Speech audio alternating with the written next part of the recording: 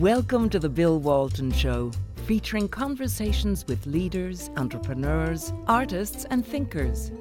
Fresh perspectives on money, culture, politics and human flourishing. Interesting people, interesting things. Welcome to the Bill Walton Show. I'm Bill Walton. The Biden administration is proceeding with its plans to build a new headquarters for the Federal Bureau of Investigation, which will be twice the size of the world's largest office building, the Pentagon. This is happening at the same time as Americans are growing increasingly alarmed about the FBI, an institution we once regarded as the world's greatest law enforcement agency. So why are we so skeptical? Well, here's a plausible explanation. After the 9/11 attacks, the Bureau changed its mission and set out to become an intelligence agency rather than a law enforcement agency. A law enforcement agency deals in facts rather than speculation, and its agents may have to swear in court. On the other hand, an intelligence agency deals in estimates and best guesses. Intelligence agencies often bend rules or shade the truth to please their political masters. And along with making the FBI more like an intelligence agency, case management has been centralized in its headquarters in Washington, D.C., rather than as before in the field offices around the country. It did this to place so-called operational decisions in the hand of what they've called politically sensitive individuals at headquarters. Well, now we're seeing the results of those decisions. A bureau laboring under the weight of scandal after scandal, which, as Andrew McCarthy puts it, stems from the political biases of FBI leadership and investigators, and the way in which those biases influence the conduct and public perception of the agency's most consequential investigations. And these same people now want to headquarter their operation in the largest office building in the world. So I have a lot of questions. Joining me with what I hope are all the answers is my frequent guest and astute observer of our intelligence operations, Mike Waller. J. Michael Waller is Senior Analyst for Strategy at the Center for Security Policy, where he concentrates on propaganda, political warfare, psychological warfare, and subversion. So, Mike, let's first talk about the building. Thoughts? Yeah, what's going on? You've written an interesting piece on that. There's a lot going on there, a lot to unpack. Yeah. We don't know a lot about the building because the FBI hasn't said what it wants with a headquarter megaplex that's twice the size of the Pentagon. They haven't given a reason. They haven't given a strategy. They're not giving up their big training and education facilities at Quantico. They want something that's near Quantico. So it's not like they're consolidating.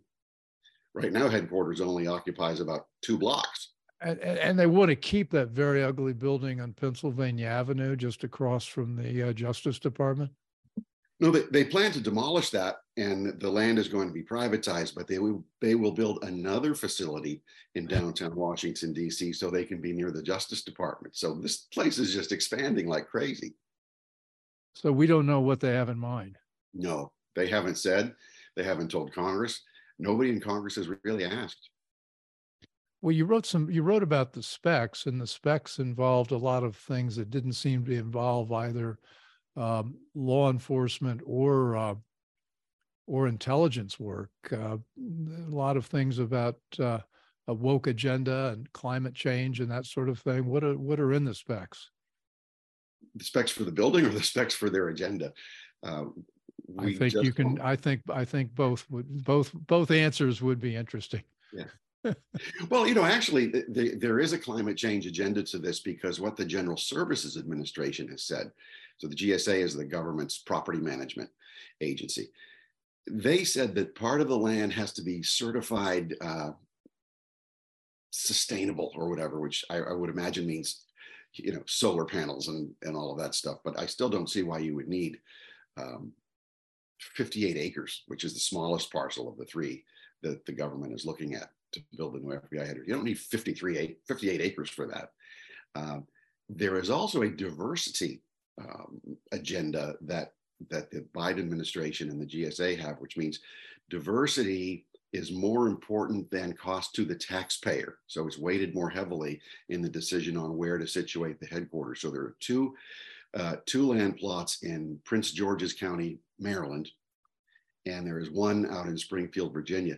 The only one that the federal government owns is the one in Virginia. So you would think, well, that's the logical place. If you're going to have a headquarters, that's the logical place because it's already US government land, but it's not diverse enough down there.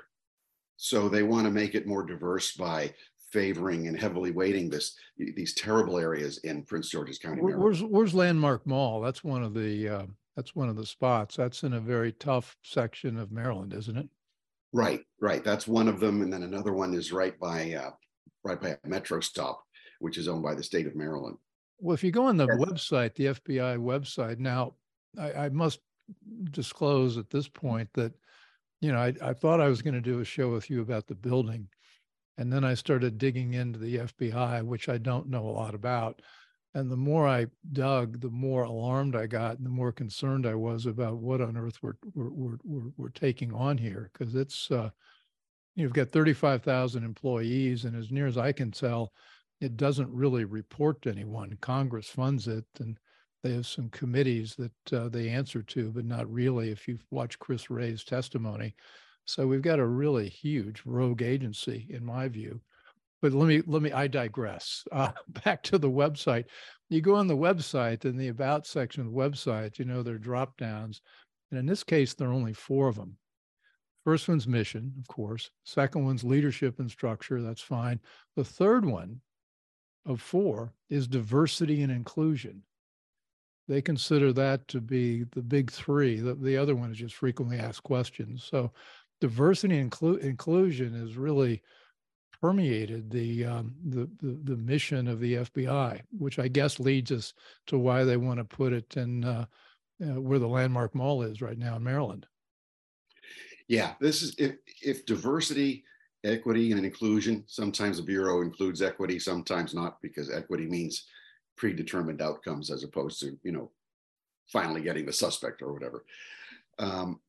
This shows the politicization of the FBI. And if that's part of their core mission on the 4-item dropdown that you just described on their website, this shows how gravely politicized the FBI has become. This really started under Obama, who was putting forth these diversity mandates.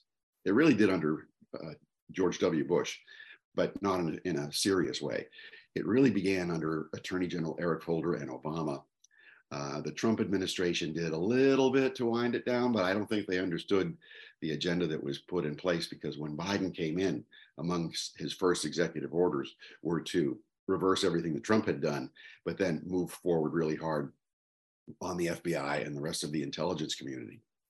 So it's not just, say, racial diversity for nicer outcomes. This is diversity of every kind of thing you can imagine. So the FBI had mandatory LGBT plus, as they called it, training for all personnel.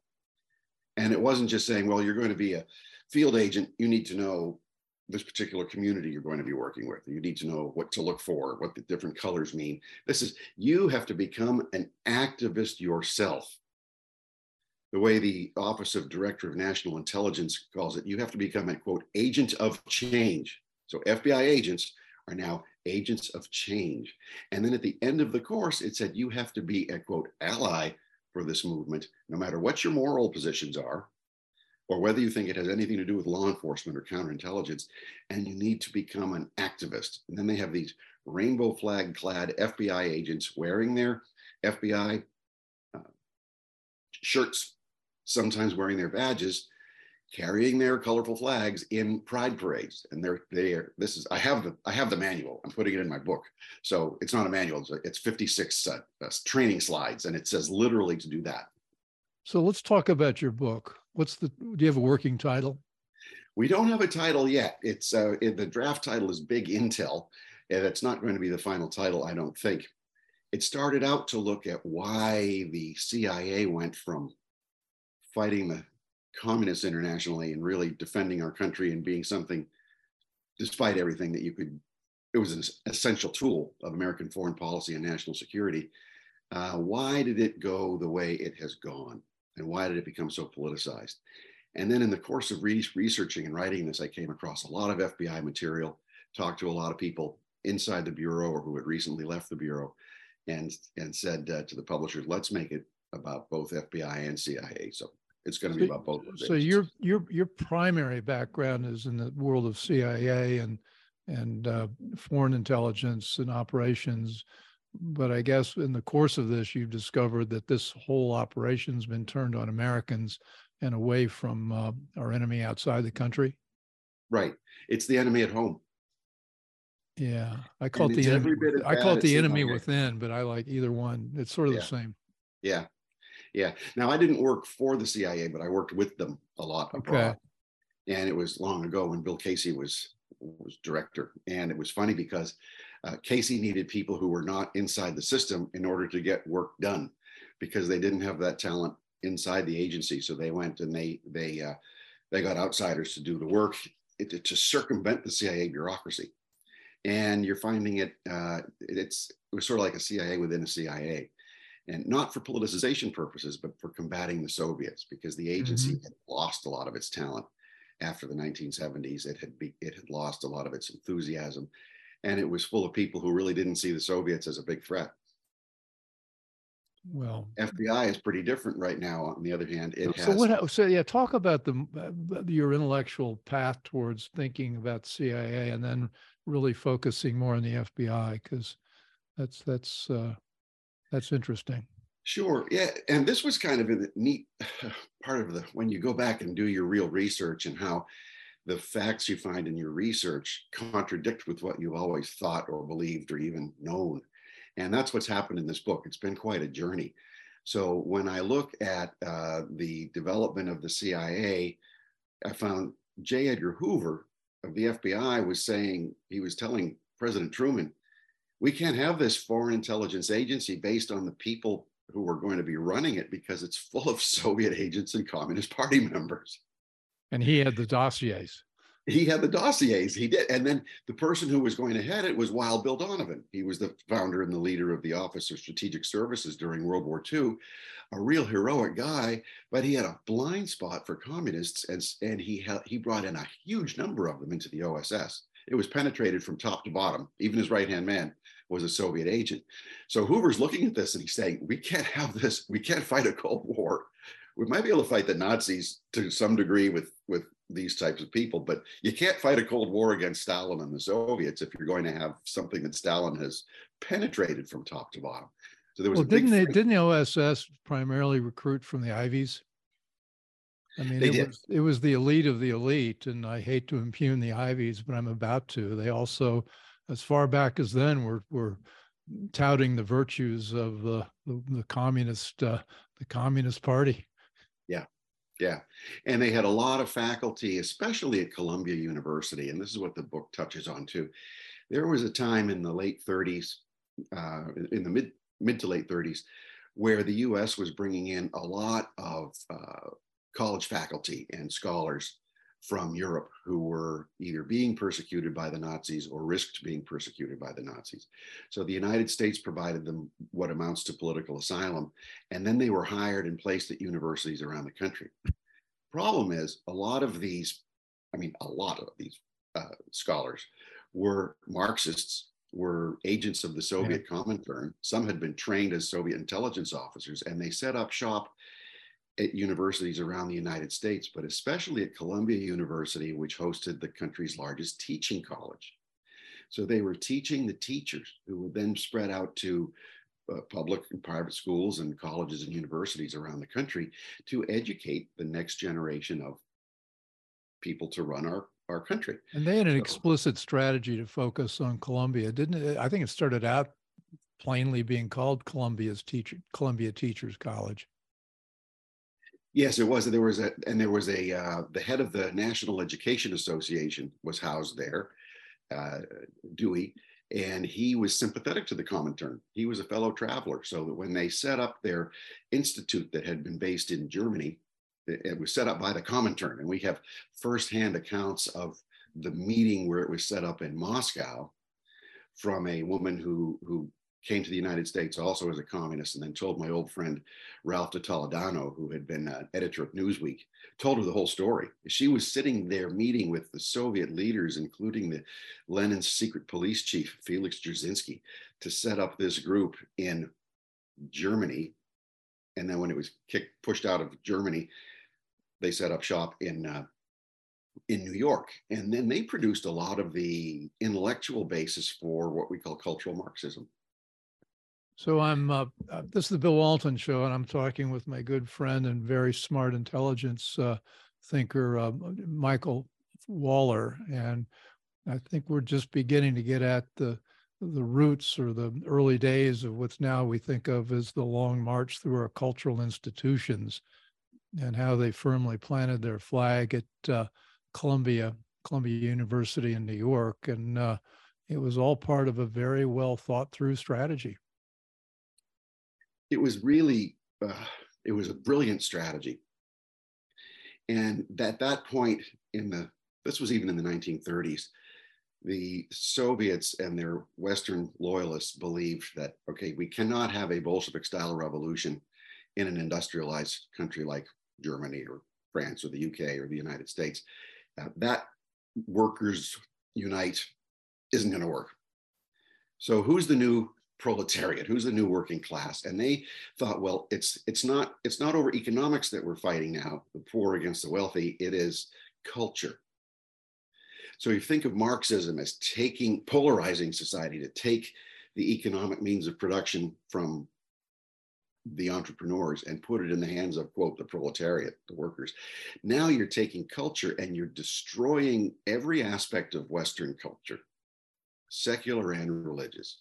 Well, I'm sorry, go ahead. And you destroy it and pit sides against one another in constantly negative fashion to make sure that the enduring Western values that built our civilizations in Europe and America were completely discredited in the eyes of the next generation and destroyed. So there was nothing worth saving and nothing worth fighting for. If you could educate 2 generations of these types of people, they would then become the next professors, the next journalists, the next entertainers, the next diplomats, politicians, judges, intelligence officers. And this is part of what happened to our own FBI and CIA. Well, it seems like they really picked up pace when they not only made it about culture, but it's specifically about race and identity. And, those are groups, the problem with economic stratification, the proletariat and the capitalist elites is that the proletariats wanted to be capitalist. They could advance to become wealthy in our system. But when you make race the issue, that's unchangeable, and that presents itself with a kind of an immutable fixed thing that you got to separate us versus them. And I think that's where we are today. Right. And you can't change that. You can always change your economic status for better or for worse. You can certainly try hard, but you can't change your race. Until recently, you couldn't change your gender. You couldn't change so many of these things that are immutable. And now when they have a cultural Marxist like Ibrahim Kendi, who says that even if you're still a racist no matter what you do, and that becomes top reading for the Pentagon and for the people throughout our national security community. That's a top mandatory reading. And then they think, oh yeah, well, that's the source of our white rage. Let's fight that with more diversity, equity, and inclusion. So they're not studying Ibrahim X. Kendi to understand the enemy. Well, they're understanding it to internalize the enemy. Well, yeah, to make us impossible. There's no way we can atone for our original sin of being white. Although Mark Levin had a really good idea. He said, well, look, if they believe we can change our sex, why can't we change our race? I mean, it worked pretty well for Elizabeth Warren until she was found out. And I think there are a couple other, Rachel somebody, who tried to pass as Black to get. So I don't see why we can't start a movement for race identity change and really blow the thing apart. Yeah. And you know, the FBI has an obsession with this, and the CIA personnel, Yeah, human resources I suppose people. we had to bring Always a this human up for a resources bit of a people. landing. Your book is now, we ought to Yes. stick, we ought to stay with the FBI, although I love, you're an historian, and so I love understanding the roots of all these problems we're facing today. So as it infiltrates the FBI, how did that proceed apace? And is my theory sort of right about after 9/11 changing from a law enforcement agency to a intelligence agency changed their culture? Yes. Yeah, and it was President Bush was really angry at the FBI for not predicting 9/11 and for not being able to stop it. And Which it wasn't their job to do. Well, at it wasn't that time. right, but it was also, they were stripped of a lot of the powers they would have had. The thing is, they did have some assets who had warned in advance that something was going to happen that would involve an aircraft, but the FBI was so discombobulated internally that headquarters never knew the intelligence, or none of the field offices, aside from the one that generated it, knew the intelligence. So when Robert Mueller, who was FBI director, he'd only been on the job for a week when 9/11 hit. And he had the mandate to turn the FBI into an intelligence agency, which, as you said in earlier, means that you're collecting intelligence that might or might not be true. You're using it and collecting it by means that would probably get thrown out of court. So you can't prosecute with this. And then why would you want to prosecute somebody before he's done a crime? This gets back to your pre-crime problem, where you're now becoming a thought police. So how do you deal with this and protect the country at the same time? So the FBI was stuck in this netherworld of being a law enforcement agency and an intelligence agency, and you can't combine those with the same people in the same organization, or you get a political police. Which is what we seem to have now. I mean, embedding FBI inside Twitter, and it wasn't just the FBI, though. I think all the intelligence agencies were in Twitter at one time or another. Right. A lot of them were, and then they think they can break the law or find creative ways to circumvent the law, and then set up arrangements where if you provide something to the FBI as a private company, that's your right to, and the FBI can accept it and use it. But so they were putting in former bureau people, former CIA people into these places. They're now private employees of a private company, and then they're feeding things back to their colleagues inside their old organization. But it may have started out, well, we'll put people in and the companies can give it to us to be good citizens, but very quickly it morphed into them making demands on Twitter to ban this person, to do whatever. It was not a voluntary situation. It was a command and control situation. That's what it quickly became. And FBI is good at doing that. If you help them once or twice, you'll be a volunteer and you control it, but then pretty soon they control you. Well, what about the problem I began to think about as I researched this, and I got nervous about our show. I mean, the thing about the FBI that is, we think back to J. Edgar Hoover, one of the reasons people had trouble reining him in is he had his dossiers. And he would get information on everybody that he thought was a potential threat or political rival, or in some cases friends that he just wanted to make sure he had them under his whip hand as well. It seems to me the FBI is still assiduously doing that kind of thing, and they've got information and files on many, many Americans. They do, and we don't know the scope of it. And this is one of the many ironies of what's going on in the FBI now is there's this near universal derision of J. Edgar Hoover. We don't want to be anything like him. He was a power abuser. He was whatever he's called. But if you but I thought they're LGBTQ, and wasn't J. Edgar right in there? And that's a funny thing too. There's the best biographies about Hoover are written by Hoover critics who are liberal, and they said there's no truth to any of that. Oh, okay. Well, but we all think it is, because that's the one thing every American knows about J. Edgar Hoover is that he wore a tutu and all that. None of that was ever true, and it was some of it was written by a British author based on a third-party source who even the critics have debunked.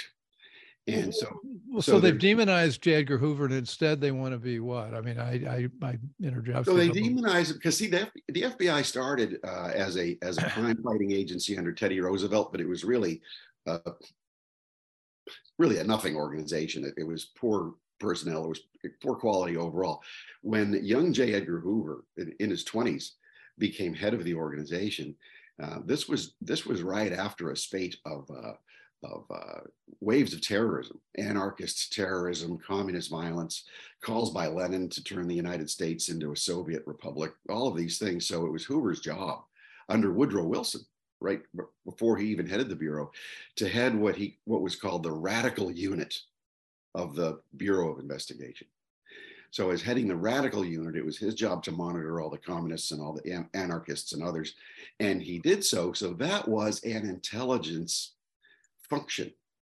So when he became FBI director, he ran it as an intelligence agency, yet today's FBI is reverting right back to Hoover.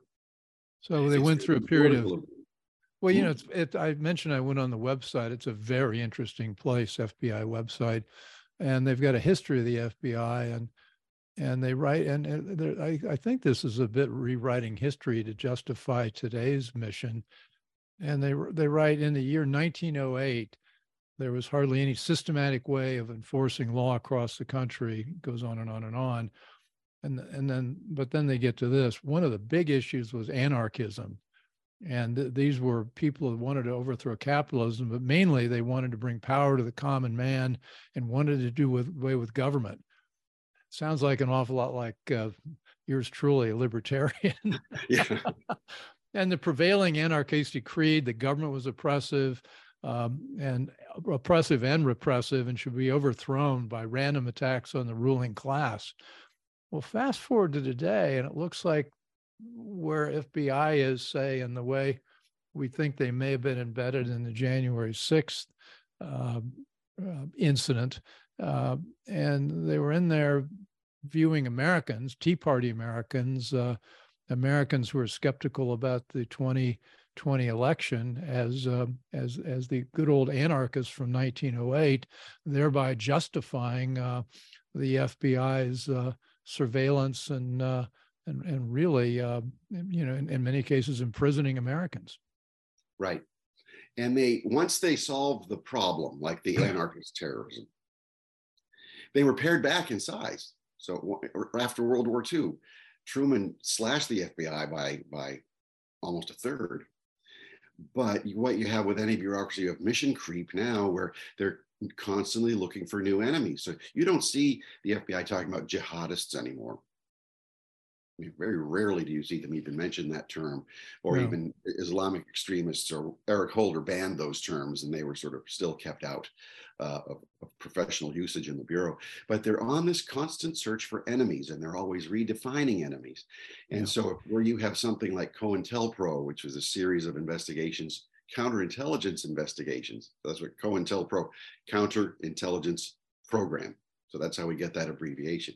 And the reason why they treated Martin Luther King as a counterintelligence issue was because he had himself surrounded by Soviet agents, the biggest one being Stanley Levinson, but there were others who were long-term known intelligence agents of the Soviet Union. And the Soviets had this strategy going back to the 1920s, as the British did during the American Revolution, was to exploit the grievances of Black people in America to destroy the American government, or then the national American government in the 1770s, but in the United States government as early as the 1920s. So Hoover's wise to this. There were some defectors from NAACP and elsewhere working with the FBI against communist agents within the civil rights movement. So Hoover had treated King as a problem because he had surrounded himself with Soviet agents. Bobby Kennedy warned King about this, and King agreed to get rid of them, and then he didn't do it.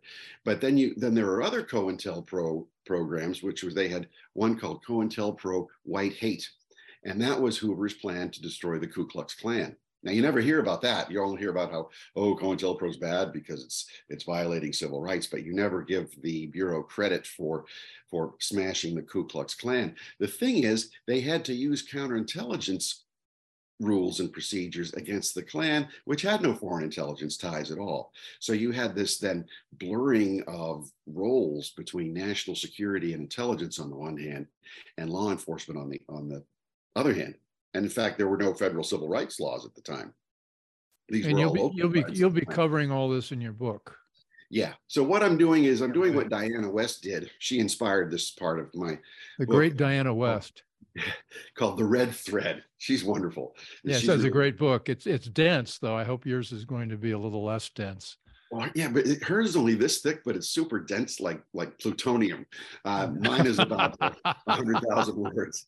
So but it's that going back to find what are the ideological motivators of certain things and how did they work and so I try to cut from young J. Edgar Hoover in Washington on the one hand, and then what the Bolsheviks are doing in Moscow, and then certain Americans we meet on the pro-Soviet left at that time in Moscow, and then going to Germany, and then coming here, setting up shop. Leon Trotsky giving speeches in New York to smash the anti-war movement because the American Socialist Party was neutral during World War I, and Trotsky wanted the Americans to intervene in Europe because by the U.S. fighting the Germans and Austria-Hungary in Europe, that would take the heat off the Bolsheviks. So I'm gonna give you high praise. You sound just like Diana West. Well, I have an idea. She's been on the show, and she's wonderful. She was on Frank Gaffney, and it would be fun to have the two of you on. I'm not sure I'd understand all the connections, but you know, she'll tell you who the second cousin was of the spy from Bulgaria, which is actually pretty interesting. This is Bill Walton's show. I'm on with the fantastic Mike Waller, and we're talking about the history of the FBI and all the interconnections between what happened in the 30s and 40s and 50s and where we are today.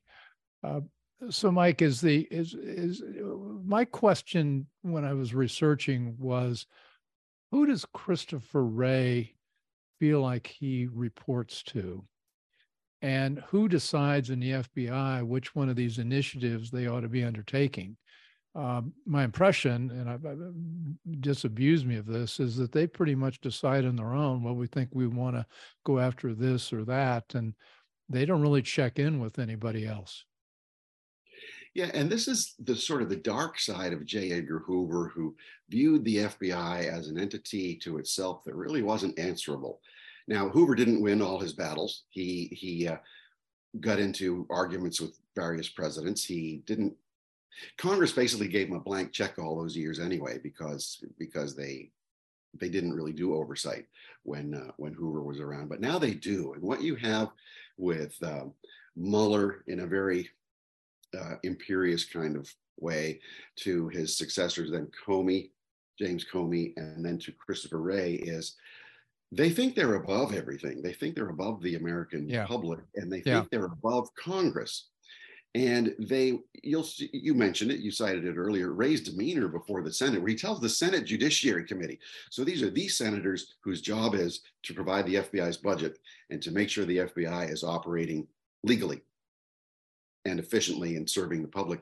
He gets up and says, sorry, guys, I don't have time to testify anymore. I've got to catch a plane. Well, first, it was his private government issued, but private Gulfstream jet, which could fly anytime he wanted to. They answer to him. It's not like an airline ticket. And so he left the Senate, even though senators still had more questions.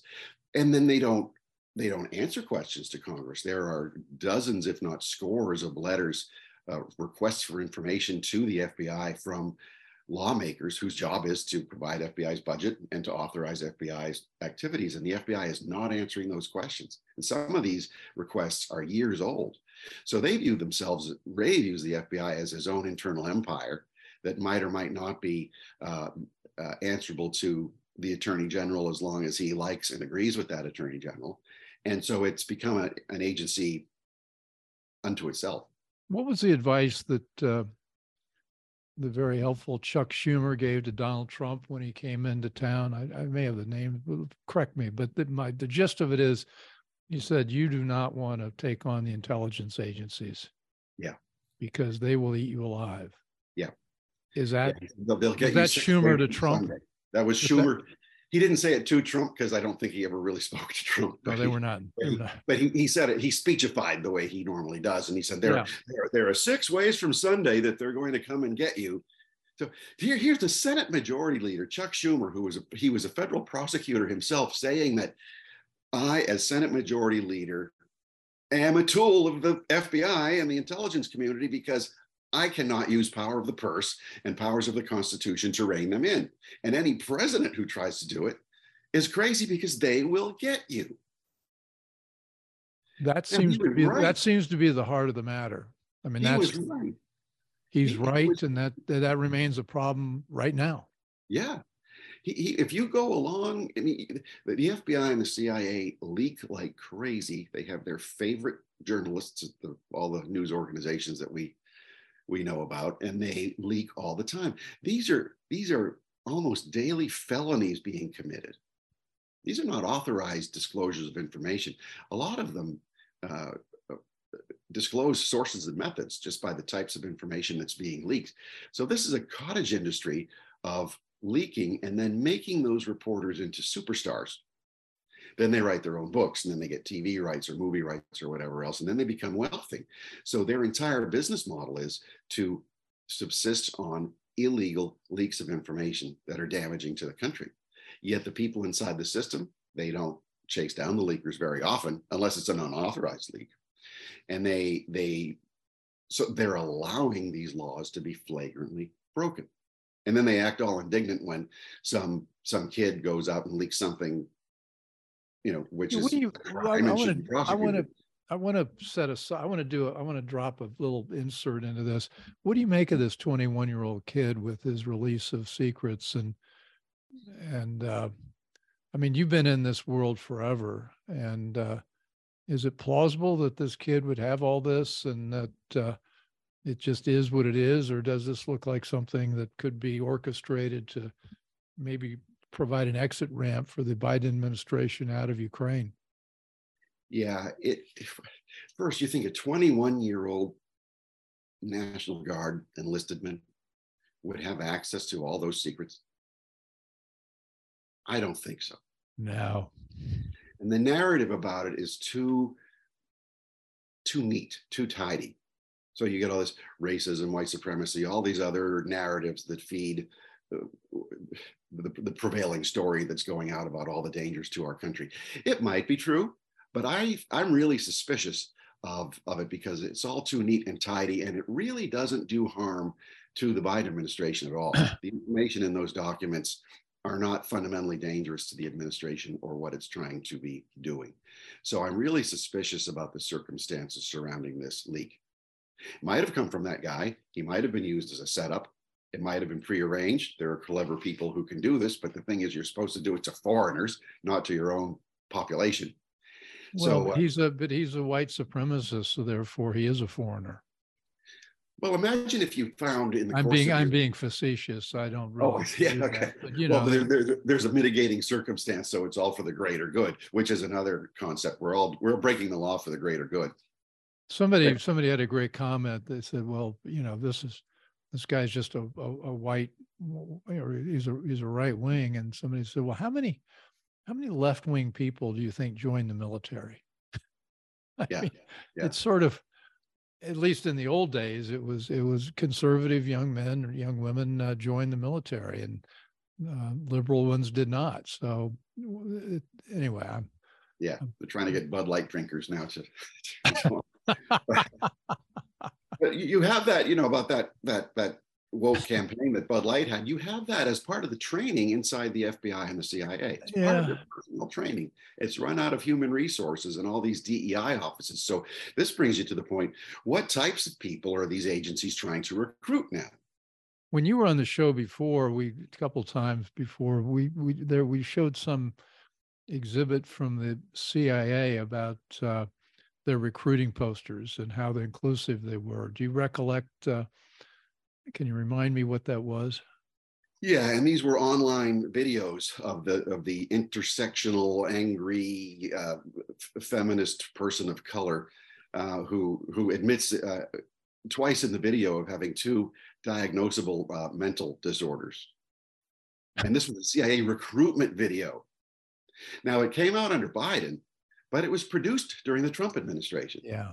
Gina Haspel was director. So the Trump administration did not try to stop this at all. The FBI, it was during the Trump administration that they were getting very active inside Twitter and all the other social media companies. I mean, it didn't matter who was president. That was getting back to sort of who runs that place, and are they accountable to anyone? Well, it matters who's president. If you have a president who has a real agenda and who's not easily, thrown for a loop, and who really has a team that's not going to leak against him, that's not going to do all this drama, that it really has an agenda to direct these agencies to do certain things, it can be done. It's going to be really bloody and really messy, but it can be done. We just haven't had a leader like that yet. Oh, I don't. I think of Trump as a strong leader. I still like him, but he has many flaws, and he was not able to rein these people in, nor surround himself with people who are particularly trustworthy. Well, he did appoint Chris Wray. That's my point. Yeah, he appointed him, and he could have fired him, and he didn't. He was thrown for a lot of loops, but he didn't have a team around him that was cohesive. And that could have really done something about it. He could have broken up the Bureau, because the Bureau doesn't have a legal charter. Congress never established a charter for the Bureau. There's no charter. No, it's all a budgetary item. So, you can just set up a field office in the Aleutian Islands if you want to, and then transfer people out there. And those who refuse to go have to leave the FBI. There's all sorts of things that can be done. It's just he didn't have an agenda for that. He didn't come into office preparing for that. People, even, this is not to criticize, it's just a fact. He had other things to drain the swamp, not viewing the FBI as part of the swamp, because he, like most people, said, well, these are the good guys. Yeah. Well, for a long time they were. So we need to close here a little bit. Have you written the last chapter of your book? Do we know is there a reason for hope and optimism and lines of action? There is a reason for hope. There's a terrible danger if we don't do something about it, because you can imagine the Internet of Things. Can you imagine that getting into the hands of woke intelligence operatives with police powers? There's no getting away from any of that. So that's the downside. The thing is, there's an upside. As much as people hate me saying this, there are a lot of great people still in the FBI. But the FBI will destroy you and destroy your ability to make a living if you break with them in an unpleasant way, like we have seen being done to these whistleblowers that came out, this group called the Suspendables. They were denied work. They were denied the ability to even moonlight and do outside work. Who are the Suspendables? Kyle Seraphin. He was an FBI special agent in the Southwest, and then Steve Friend is another one who was based in Daytona, Florida. They had to pull him off. He was chasing down child molester rings and kiddie porn rings and child trafficking rings. The FBI pulled him off those duties to hunt down misdemeanors for January 6th. So he said, I'm done. So he blew the whistle. They wanted him. He was part of a SWAT team also. They wanted him to be a part of an early morning armed assault on someone's home who was alleged to have committed a misdemeanor on January 6th. He said, no, I'm not going to do that. Well, good for him. There are a whole bunch of them, and there would be more. I know a lot of them. There would be more ready to come out if they thought that Congress was serious about doing something about it, but they still don't see that yet. Well, even with the House's slender majority, it doesn't look like they have much power to really do the sort of things you're talking about or I'm talking about, or the political will. They do. They don't see. When you raise expectations and say we're going to have a Frank Church type committee to do real hardcore oversight and bring everything into account and repair things, that's fine. But the Frank Church Senate committee in the 1970s had 130 high-end staffers and investigative counsels and others. The weaponization committee only has 5. Yeah. And they're not even working full time. And 4 of them are in their 20s who are just getting started. Their hearts are in the right place, but they don't have the experience behind them to really move. So you don't have that say the January 6th committee level of commitment to investigate the way Pelosi's house did, and to drag everybody through and to leave no stone unturned, and even on her part, make up a lot of stuff.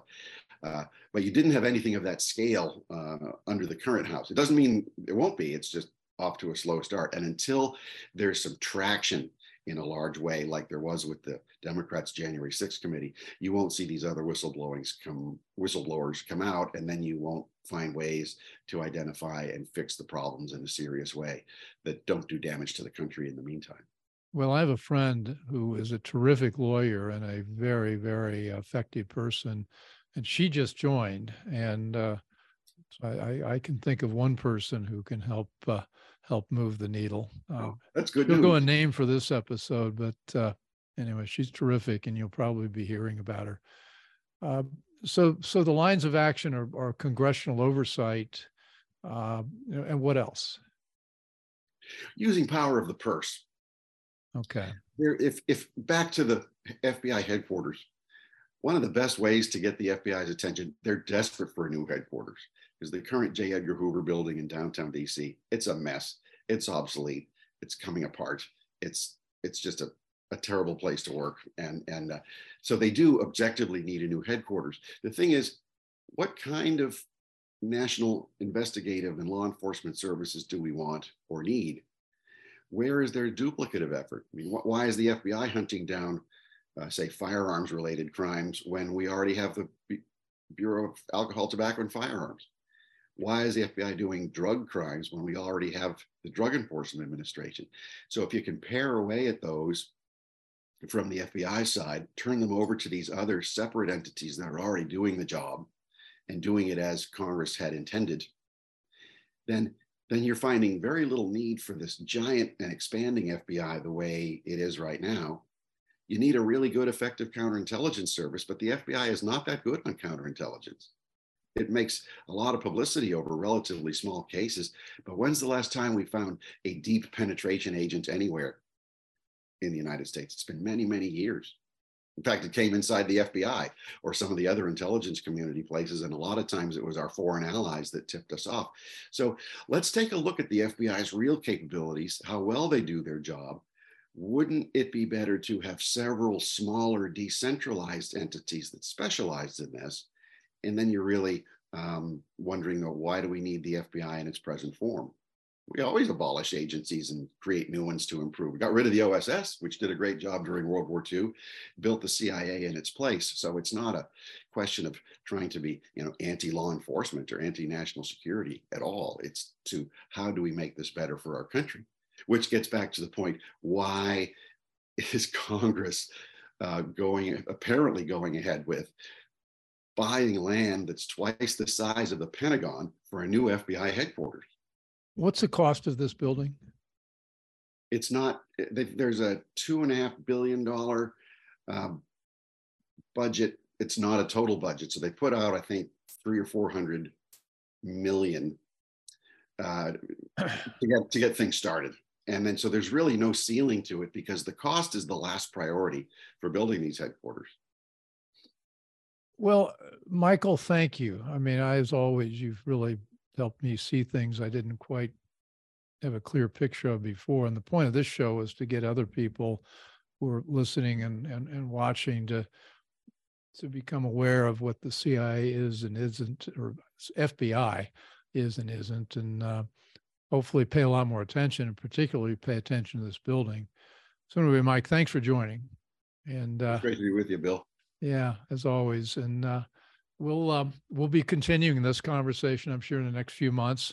In the meantime, it's been the Bill Walton Show, and I've been on with J. Michael Waller with Centers for Security Policy, and we've been talking about the FBI and other related matters. Hope you enjoyed it. As always, you can find us on all the major platforms: YouTube, Rumble, iTunes, all the podcast platforms. We're on Substack. We're on CPAC now on Monday nights. Please send us your comments either to Substack or the website, thebillwaltonshow.com. Also, if you can, please subscribe and let your friends know about it, because we think we're providing some pretty interesting in-depth conversations here and want to share those with a lot of people. So anyway, thanks for joining. I hope you enjoyed the conversation. Want more? Click the subscribe button or head over to thebillwaltonshow.com to choose from over 100 episodes. You can also learn more about our guest on our Interesting People page. And send us your comments. We read every one, and your thoughts help us guide the show. If it's easier for you to listen, check out our podcast page and subscribe there. In return, we'll keep you informed about what's true, what's right, and what's next. Thanks for joining.